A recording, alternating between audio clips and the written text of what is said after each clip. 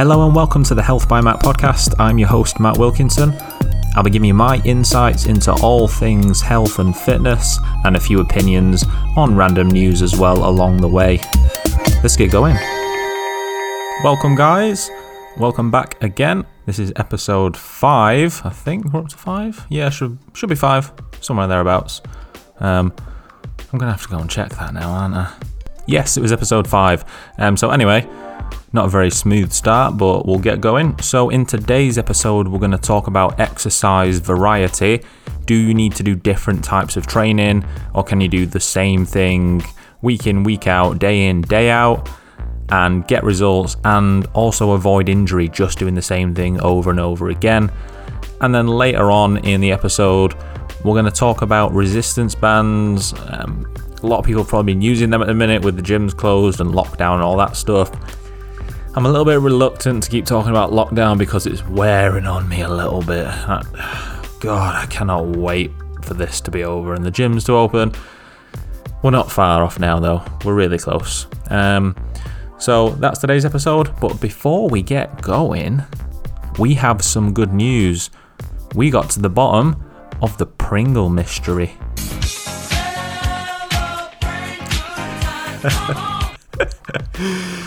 We did indeed. So as somebody kindly pointed out, it is referred to on the street as a can of Pringles. I still don't agree with it because a can is something you get a fizzy drink from. And apparently it's also known as a Little John drum, according to the company that manufactured it. So go and Google that if you want to check, but you probably don't care. And I've probably flogged this like a dead horse. So Pringles need to... Oh, I'm not allowed to swear, am I? Anyway, let's get into the first question. First question is from Rory. There's a couple of questions sewn into it, so we'll delve into it and let's hear what he's got to say. Hey up, Matty. Long time listener, first time caller. Just got 2 quick questions. Firstly, are there risks associated with overdoing certain types of workouts during the week? So, for example, HIIT training. And what would you recommend someone to do to have a balance between HIIT and other workout types? And then, secondly, speaking selfishly as a permanent desk jockey, are there values in increasing the amount of stretching or, say, yoga workouts that you do within your weekly regime? Cheers. So I'm starting to feel like my catchphrase should be another good question. But it is another good question or two. So I'm going to call it for what it is. It's a good question. So part 1 of the question was asking about doing the same type of exercise, e.g. HIIT, throughout the week, and just doing that type of exercise. Are there any risks to doing that? So let's take this right back to the beginning and then we'll build through an answer and try and make it as understandable as possible. And it'll help me understand it as I go and give you a long-winded answer for something that I could probably tell you in about 30 seconds. But we've got about 20 minutes to fill up, so here we go.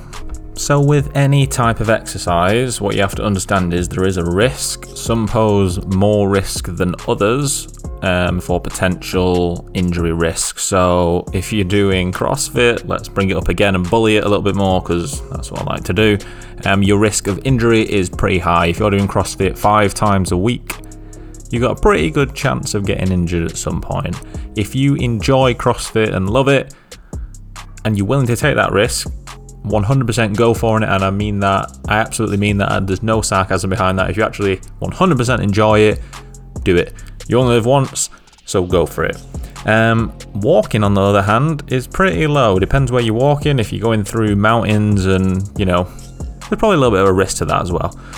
Walking through city centres, you get run over by a bus maybe. Bloody hell.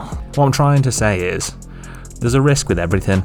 Now, if we're going to get really specific on the types of exercise, in the name of HIIT, it stands for high intensity interval training. So my big problem with HIIT at the moment is I'm gonna rag on trainers again. Oh well. HIIT is high intensity interval training. Most people doing high intensity interval training call it that, but they're actually doing moderate intensity interval training or steady intensity interval training. If you can do a genuine high intensity interval training session 5 days a week, I would argue that you're not going hard enough and going high intensity enough. Oh god, there's a lot of intensity being thrown around here, but if you can do a high intensity workout 5 or more days a week, you're not doing high intensity, you're probably doing moderate intensity. So if you try to push through that and you are genuinely pushing hard and you are going all in, you are probably going to run into injuries. Not now, but it might be a little bit down the line. A lot of wear and tear on your body. It's a really good analogy, but to think of your body like a car is always a really good way of thinking about it. If you go and drive and you just rag it and redline it and accelerate hard, slam the brakes on, corner hard in your high intensity driving methods, then there's going to be a lot of wear and tear on it, and that car's not going to last very long, really. If you put your foot down in it every so often, and you're clever about it, and then you're ticking over between times, because you want to get that fuel economy as well, that car probably lasts quite a long time. But yeah, if you're going all in every time, numerous times a week, you probably are going to run into some issues down the home run, down the long stretch. But if you're only doing it for a short period of time, maybe you've got a holiday coming up or an event, or you want to lose some weight quick, which isn't recommended, but if that's what you want to do and you're willing to overreach for a couple of weeks, maybe even a month, and essentially overtrain for a little bit, that's not the end of the world, really. So that's okay. And then the only other situation I'd say it's okay is if you can only exercise 2 or 3 times a week. If you can only exercise 2 or 3 times a week, you need to give it some in order to get as much from that as you can.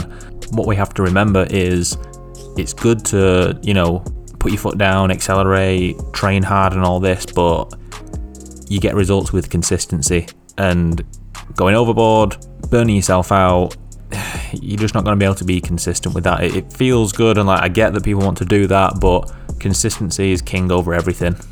Hope that answers the question, and we'll move on to part 2. So as a desk jockey, Rory was asking, is it beneficial basically to have more stretching and more yoga incorporated into your workout program or routine through the week? So the short answer is yes.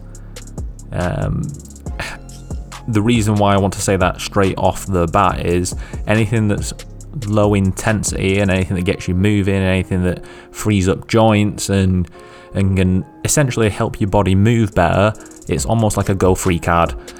Do it as and when you feel. You probably can't do too much within reason. I mean, if you're going to be doing it for 23 hours a day, you might have a bit of a yoga addiction, which might actually be a thing in 2020, I'm not sure. But realistically, you're not going to do too much of something like that. Now, the only other thing to consider is to the why. So why are you doing this? Why do you want to stretch more? What are you trying to counteract? If it's the sitting at a desk for 7 or 8 hours a day, how can you undo sitting in that one position, basically? So a few things I would suggest straight away is thoracic extension and thoracic rotation, and focus on hip mobility a lot. And I'd also work on some core strength as well, because just sitting there, your core muscles aren't really doing too much. And I know if I sit a lot over time, especially over lockdown, I found that my core's got a little bit weaker and it's made my lower back a bit weaker. So upper back rotation and extension, core strength, and then hip mobility as well. Now the second question is from Katie. She was on a while back, I don't know what episode it was, but she's got a question about resistance bands. They've become very popular over the last few months with people trying to be as creative as possible with their home gyms and their home setup. So let's hear what she's got to say. I've noticed recently you do workouts with the resistance bands. This is something I've seen quite a lot of, but wouldn't really know where to start with. Using them. Is this something that you could help me with, and just kind of explain how and why we should use them? Another good question. It is. So let's get right into this one. No messing around with this one. Let's just cut to the chase, answer the question, and no faffing, no gloss around the outside with this one. Resistance bands are, as the title suggests, a band that provides resistance. Other things and other bits of equipment that provide resistance are dumbbells, weights machines, barbells, kettlebells, and generally everything you would use for resistance training. Resistance bands are basically just another tool that you can use to create a resistance in whatever direction you want to use the band. So obviously, by that I mean the further you stretch the band, the more resistance it's going to create. So if you were to hook it around a doorpost, for example, and you were going to pull and row that band in towards your body, that's going to work your back muscles as you pull and row, just like it would for a cable, or just like it would if you were bent over doing a dumbbell row. The only difference is free weights provide their resistance in an up and down fashion, because gravity is the only thing that a weight can use to provide resistance. However, the difference with resistance bands, what makes them a little bit more versatile, is they can provide resistance in any plane. So however you set it up, however you anchor that weight, whether you stand on it, whether you hook it round something, pulling that band from the point where it's fixed is going to create a resistance in that plane. So unlike the dumbbell, which is just down with the force, with gravity, resistance bands can go up, they can go down, they can go left, right. They're really, really versatile, so it does give you quite a lot of options and quite a lot of exercises you can do with them, as opposed to just a dumbbell. Now, I will say there is a negative side to these as well. So the resistance isn't very smooth. Most resistance bands are not very good in the first part of a movement. They're really quite weak, and they're really quite almost pointless actually in the first part of the movement.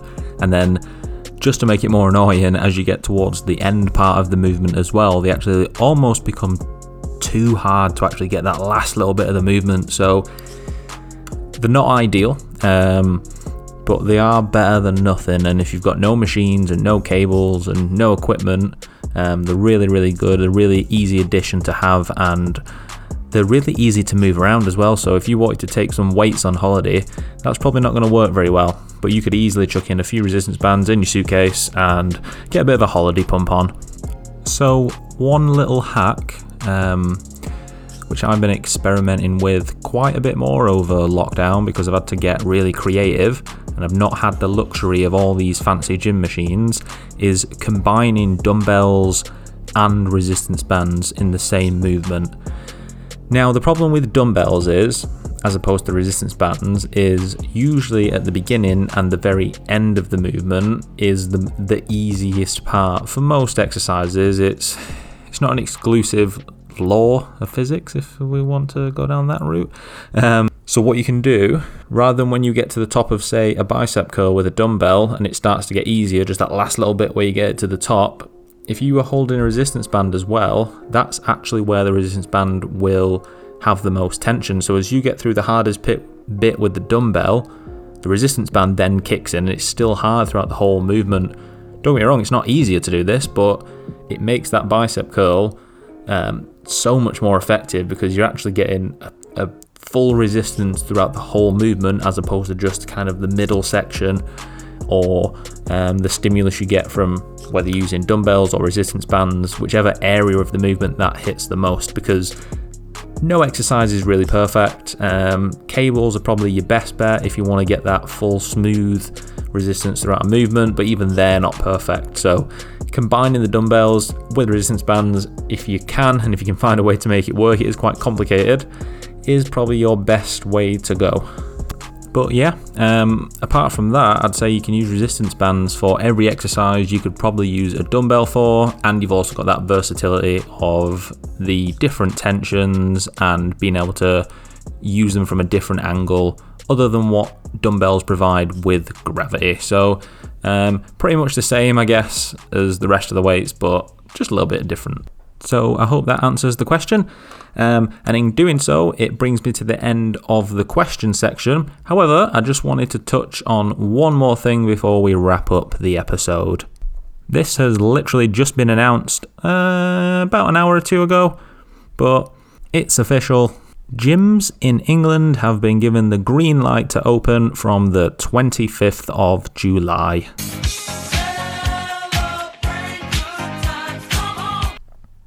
We're there. We did it. We're back. Not yet, but assuming there's no second peak before then, but we're pretty much back.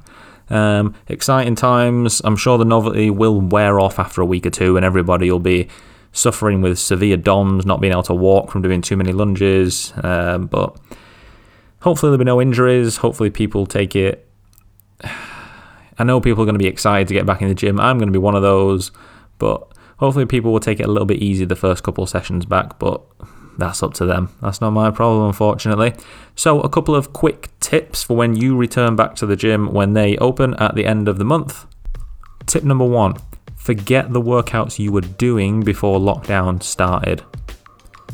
Restart with a full body program, and if you're used to doing 3, 4 or 5 sets per exercise, cut that in half. So obviously, if you're used to doing 4 sets per exercise, just do 2. It might feel easy when you're doing it, but believe you me, the next day you're going to feel it. Some people like that sore feeling. However, if you then can't walk for another 2 weeks, you can't go back to the gym. And that's going to be a bit of a bummer, isn't it? So use the first 1 to 3 sessions to build yourself back up and cut everything in half than what you used to do and just gradually build it up and you'll be back to where you were before lockdown, before you know it. Tip number 2, try to understand that gyms are not going to be the same as what they were for a long time. It's going to be completely different. You're not going to be able to use equipment as freely as you used to be able to. You're not going to be able to hoard all the dumbbells to do some stupid lateral raise drop set. You're not going to be able to jump from one thing to the next and like you used to be able to. There's a lot of things that are going to be different, so the sooner people can kind of realise that without coming across too arsey, the easier it's going to be for everybody. So be courteous to others, give people space, whether you think coronavirus is still a risk or not. Some people might, so you respect that, respect the 2 metre rule, clean your stuff, and just be generally just a bit more sensitive to everybody around you, because there'll be some people that are really anxious and still not sure about if they're safe or not.